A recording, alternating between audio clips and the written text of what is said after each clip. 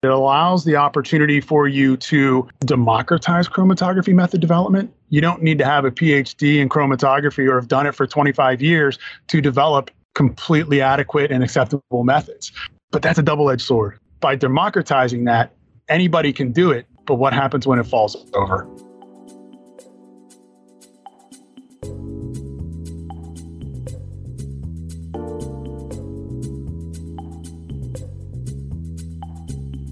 Chromatography is a powerful analytical tool. It is one of the best ways to learn about the composition of complex mixtures. But that doesn't mean it's easy. Developing a chromatographic method is notoriously time-consuming and frustrating. Hi, I'm Jesse. I'm Karis. We're the hosts of the Analytical Wavelength, brought to you by ACD Labs. In this episode, we're going to talk to a scientist from GSK about the advantages of computer-assisted chromatographic method development in a large pharmaceutical organization. But first, we're going to talk with Dr. Scott Van Bramer. He's a professor at Widener University, and he'll provide an introduction to using predictive tools in chromatographic method development by describing his experience teaching the software to his students. Joining me on the podcast today, I have Scott Van Bramer. He is a professor at Widener University. Thank you so much for joining us today, Scott. Thanks, Jesse. It's a pleasure to be here. It's a pleasure having you. So to begin with, we want to, of course, start with our icebreaker question, and that is, what is your favorite chemical? It's always hard to narrow questions like this down to just one answer. So I'll give you one, and then maybe I'll add a second one in as a bonus round. I'll allow it. So the first one I like to answer is a pomoic acid, which has a really, really interesting structure, and it turns out it's the best NMR spectroscopy unknown compound I've ever found, and so I like it. It's also a really bright, pretty yellow. So that's my first answer. And then my second answer would probably be ethanol, which is just a great molecule to use in freshman chemistry as a structure, both to get students' attention and because when we're just first starting to talk about the idea of atoms arranged in molecules in different ways, it's just a really easy way to introduce that. So those are my two favorites. Plus, I like having a good beer after work. So yeah, I was going to say you can't go wrong with ethanol. You know, it's a crowd favorite, so that's it's a good choice. Good. Okay, so let's get into things. Can you tell me a little bit about your experience with teaching method development, particularly before the pandemic? Because I understand that you've been involved in teaching analytical method development for some time now. Yeah, so I teach an undergraduate course on instrumental analysis. And one of the things that I really want students to get out of there is shifting from this idea that instrumentation and measuring is just a magic black box where you open up a drawer and you put something in and then the answer comes out. And so for my whole career teaching that course, a lot of the emphasis has been on method development, going in, running an experiment, and then changing something to see if the results get better. If the measurement gets more sensitive, if the noise goes down, if it goes faster, whatever. And so that's always been one of the major things that I try to teach in that course. Good. And then a lot of that, though, of course, involves working with instrumentation. So I understand that got a little bit more difficult during the pandemic, particularly in the early stages when a lot of university labs were essentially shut down. Yeah, and so the timing couldn't have been better. I was teaching instrumental analysis that semester, and we were just gearing up to do the first HPLC chromatography experiment. We were going to look at the caffeine content in students' favorite beverages, and so that could have been my other favorite molecule. And we were actually doing a brainstorming session, the whole class. We were all together talking about method development, and students were trying to figure out what solvents to use and what HPLC column we should use and things like that. when one of the students got distracted by the text alert from the university saying that everybody had to leave right away and we were going to go into lockdown. So I went home that night and drank. But then I remembered a few years before, I had played around with some ACD software, and I knew that they had an HPLC sort of method development suite. And so I reached out to the salespeople there, and that's how I came up with my solution. Good. And then how did your students incorporate the method development software in their lab work? So like, what did that kind of like look like, practically when they were working with this software as part of their practice? So what we ended up doing was based on that initial work that we'd done to sort of come up with an initial method. The students were aware of sort of what parameters might be important to change in class. And so the way this was set up is I had one license and a computer that could run the software. And so then what I had, the students were working in groups for that experiment. And so I had each group come in, and on Zoom, I shared my screen and then asked them questions about what they wanted to change. And so then we would just use the HPLC method software, and we would change the flow rate and see what kind of an impact that would have on the simulated chromatogram. And so we were able to use the software as the focus of a discussion where we explored possible method parameters. And one of the themes, I think, of like both this episode and then our season in general is about the nature of predictions. And these don't just replace more traditional ways of working or teaching. How does software help in teaching method development, and where is it not as useful? So like, what is the areas in which it helps and the areas in which it's maybe not there yet? So for the first time that I did it, the way it helped was that we could do it on the computer on Zoom during the pandemic when nobody could be on campus. What I'm looking at, so I'm teaching the class again for the first time again this semester. And what I have in mind is to use the method development software to help speed things up. So one of the things I found when we were playing around with this is that the simulations were faster than the experiments.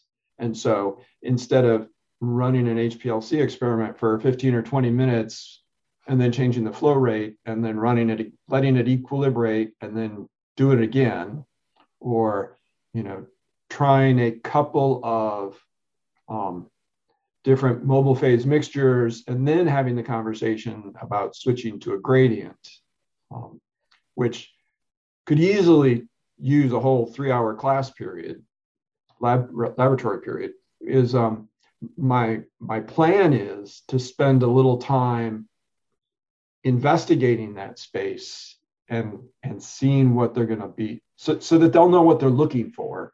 And then during that 3-hour lab time that we have, we can use that time a lot more efficiently. Yeah. And I think that also you were mentioning earlier about this idea of treating analytical methods as a black box that you just plug and play into. And I imagine that that's also something that comes up in using this method development software as well, of like using this as a way to not just say, spit out a method, but understanding why it's coming out to the results that it gives you in using a particular chromatographic method.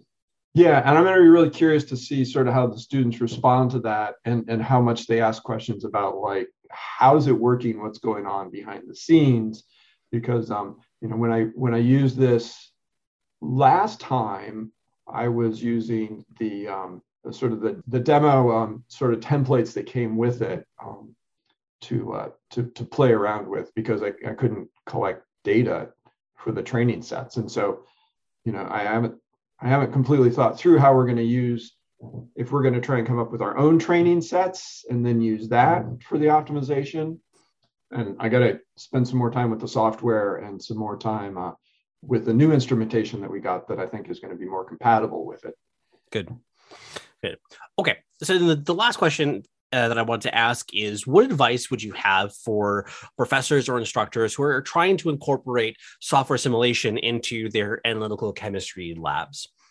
My thoughts on this and in my experience, sort of what's useful is that the software can give students a place to sort of sandbox, a place to play around, to twist and turn knobs or change variables and see how that could impact things. But they still need to make sure when they go down to the lab that like the instrument's plugged in, and there's a level of real life troubleshooting that I don't think that the software can replace. Even software that simulates noise and tries to simulate reality it's never going to be reality. Well, I mean, there's a certain element of just, managing an HPLC. It's something that in my graduate work, I did a lot of work with HPLCs and they can be temperamental machines. Yes. So that nothing can quite replace that, I feel. But anything else that you want to add before we wrap up? No, just, I want to thank ACD Software for providing me with access to this program during the pandemic, during this sort of emergency pivot. And it's been really helpful to me. And I think it's improved and been a valuable experience for my students. Great. Okay. Well, thank you very much for your time then, and take care. Thank you, Jesse. Be well. This was a great starting point for our discussion. The idea of a sandbox to explore analytical methods is a useful analogy for chromatography software. Now let's take things to the next level. What does it look like when the software is used in a large company? Dr. Justin Shearer is a separation scientist and team leader at GSK. Let's talk with him about how computer-assisted chromatography tools impacted his work.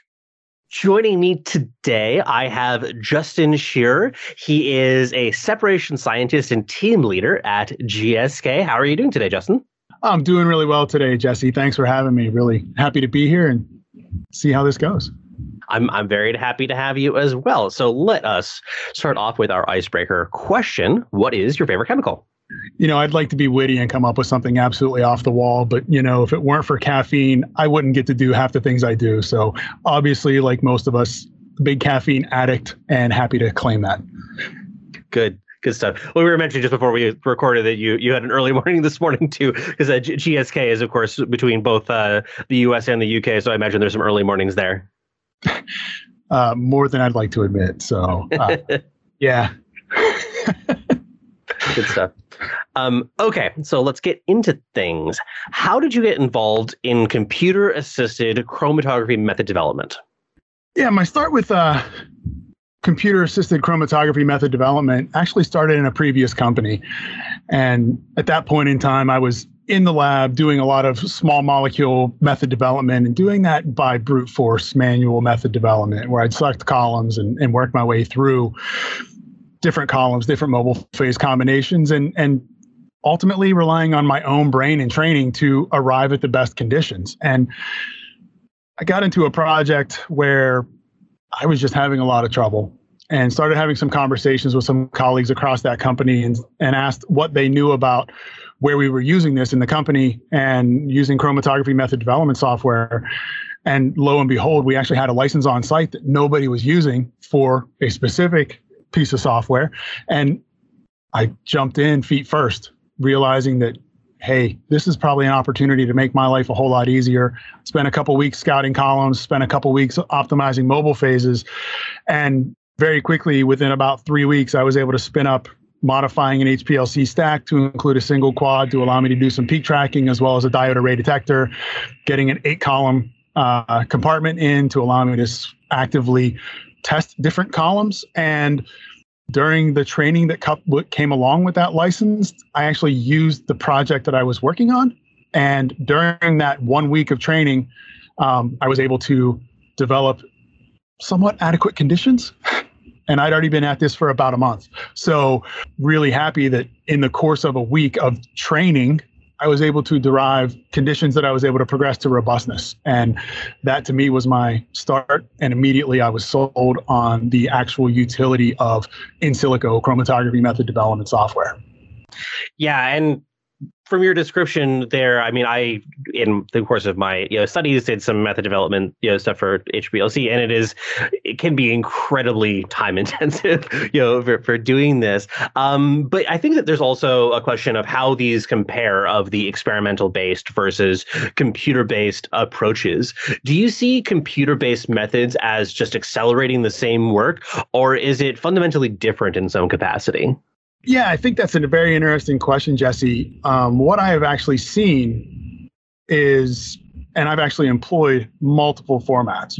As I mentioned, I started using brute force chromatography development, and I now call that any column will do. You basically pick a column off the shelf and you try it. And if it doesn't work, you pick another column. Sometimes you're doing it without any knowledge of the chemistry that you're actually looking to separate or any of those impurities.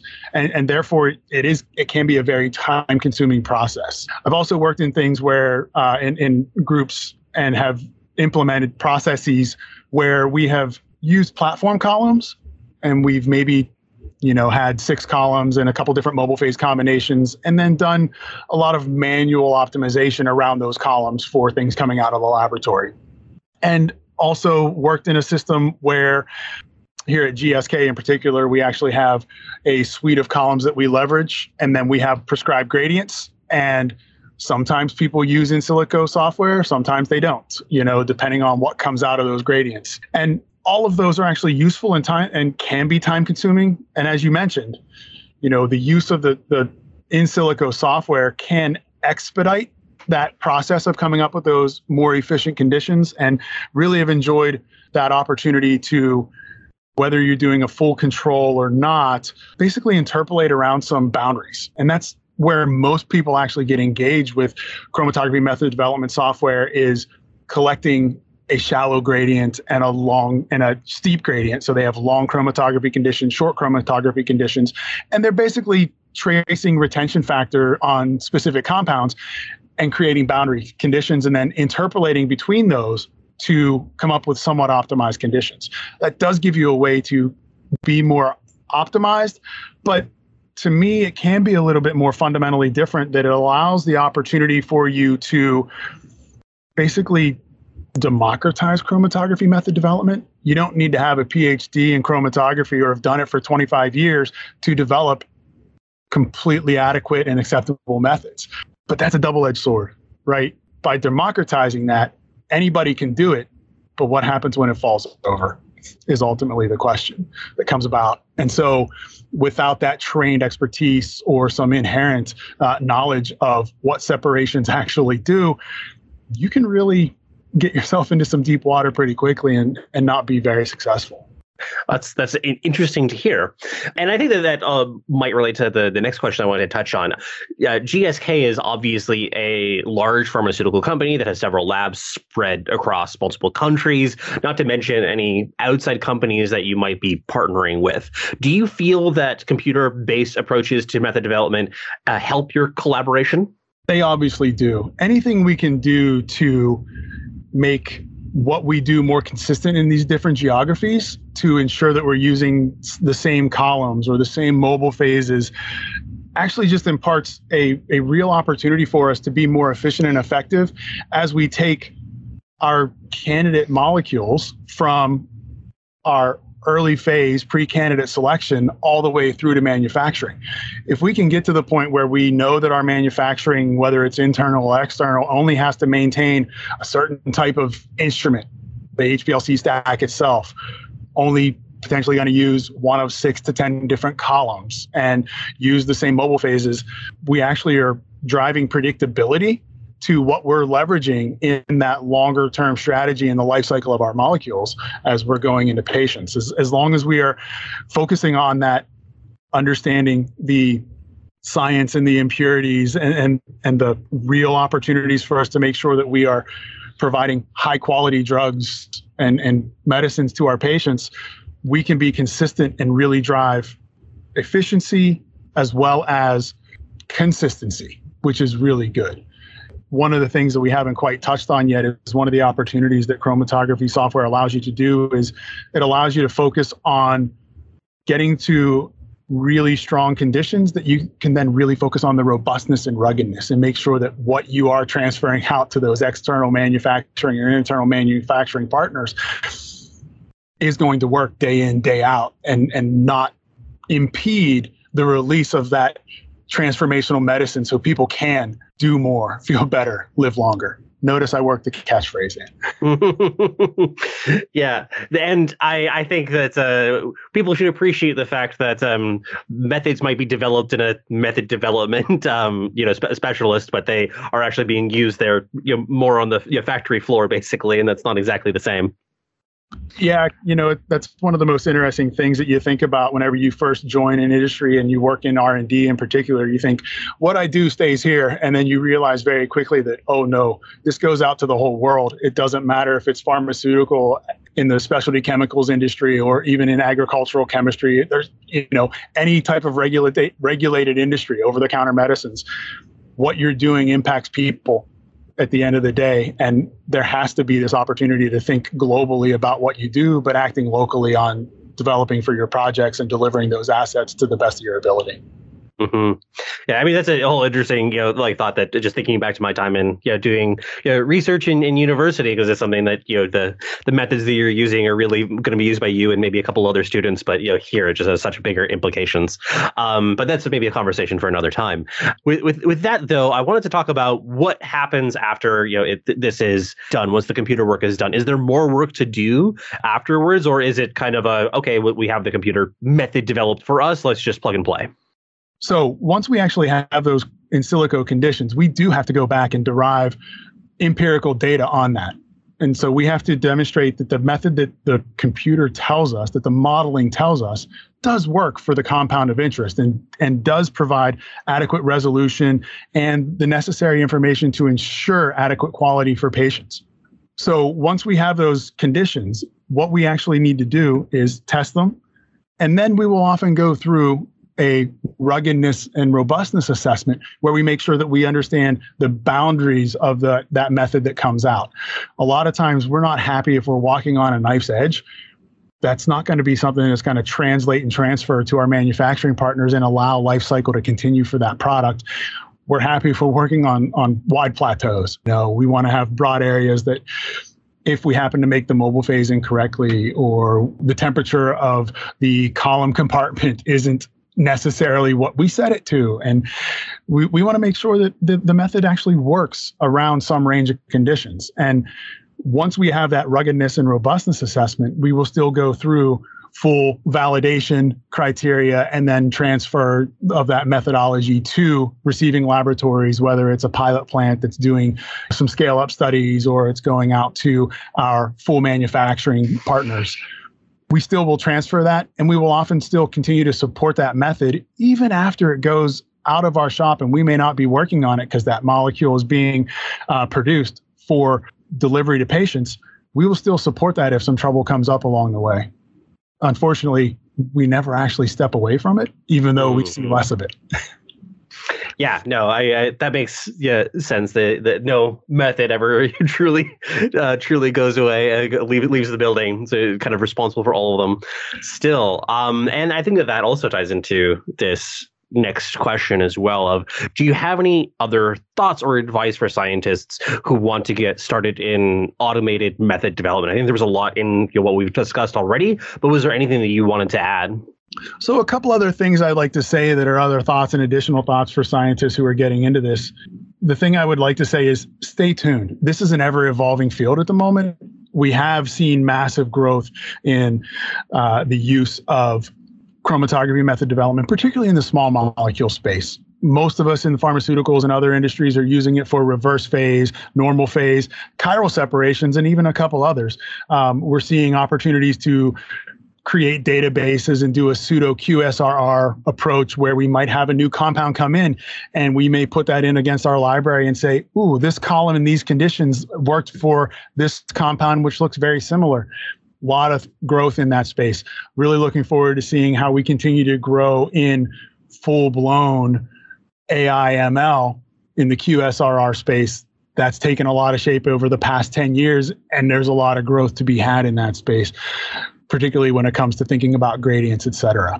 But Other areas where I'd really like to see a lot of growth is in the large molecule space, in particular biopharmaceuticals, monoclonal antibodies, oligonucleotides, the medium-sized molecules that we're starting to work with across the industries, as well as, mRNAs. A lot of recent work has been done in these larger molecule, from the 10,000 molecular weight to 150,000 molecular weight up to the megadalton mRNAs. A lot of information coming in that way. Chromatography method development is at its core ultimately a good mix of you knowing something about your compound, having the right column and the right mobile phase to actually tease things apart so that you can discern small differences in impurities to ensure efficacy, safety for whatever that intended impact is. So number one, it's about the column, it's about the chemistry. Without that, you fall over. But where chromatography development can really be helpful and beneficial is maybe enabling you to arrive at more robust conditions that then you can focus on the robustness because you know more information about your system than just focusing on getting to adequate conditions. So maybe it'll improve what we do in terms of method transfer and allowing us to have high quality method. My hope is that it goes for not just small molecule, but every mode of chromatography that is important for release testing for whatever that application is. Well, wonderful. Thank you so much for joining me. That was a great overview of the subject. It's been a pleasure having you. Thanks a lot, Jesse. I hope it was helpful, and thanks. We keep coming back to that idea of using predictive tools responsibly. It takes real chemical expertise to both use these tools effectively and implement them. That is going to be especially important in our next episode. We are closing out our season with a look into AI-assisted drug discovery. Is it worth the hype? Be sure to subscribe so you don't miss our interview with Dr. Chris Lipinski, famous for developing the original prediction tool, the Lipinski Rule of 5. This has been the Analytical Wavelength. See you next time. The Analytical Wavelength is brought to you by ACD Labs. We create software to help scientists make the most of their analytical data by predicting molecular properties and by organizing and analyzing their experimental results. To learn more, please visit us at www.acdlabs.com.